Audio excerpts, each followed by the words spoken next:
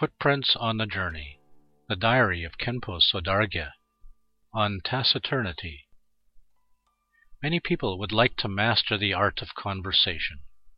They eagerly work on various skills of verbal communication, hoping to apply it some day to win people's approval and admiration.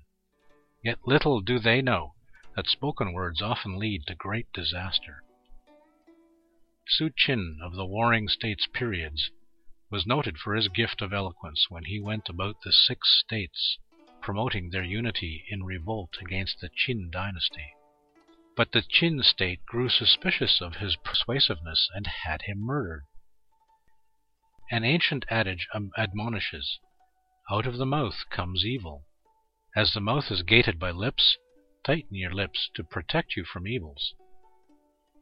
Spoken words are like the wind. They move with no feet and soar with no wings. Once something incorrect is said, it cannot be taken back. No wonder the sages all have observed. Be apprehensive when you have to talk. Be wary when you have spoken, as if facing extreme danger. We'd better zip our lips, allowing no slips to make trouble.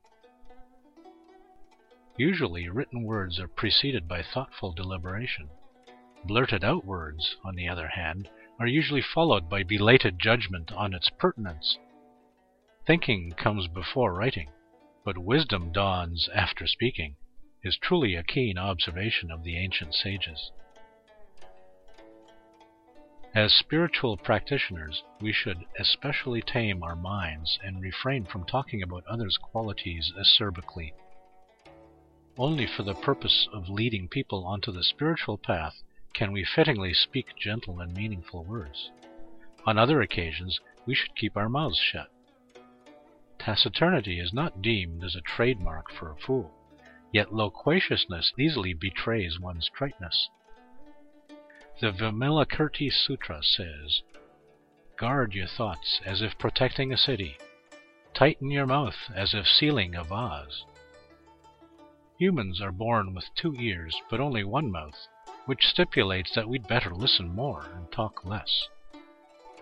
When we don't know what to say, refrain absolutely from making irresponsible remarks. Silence is always the best word. 27th of July, year of Renwu, September 4th, 2002.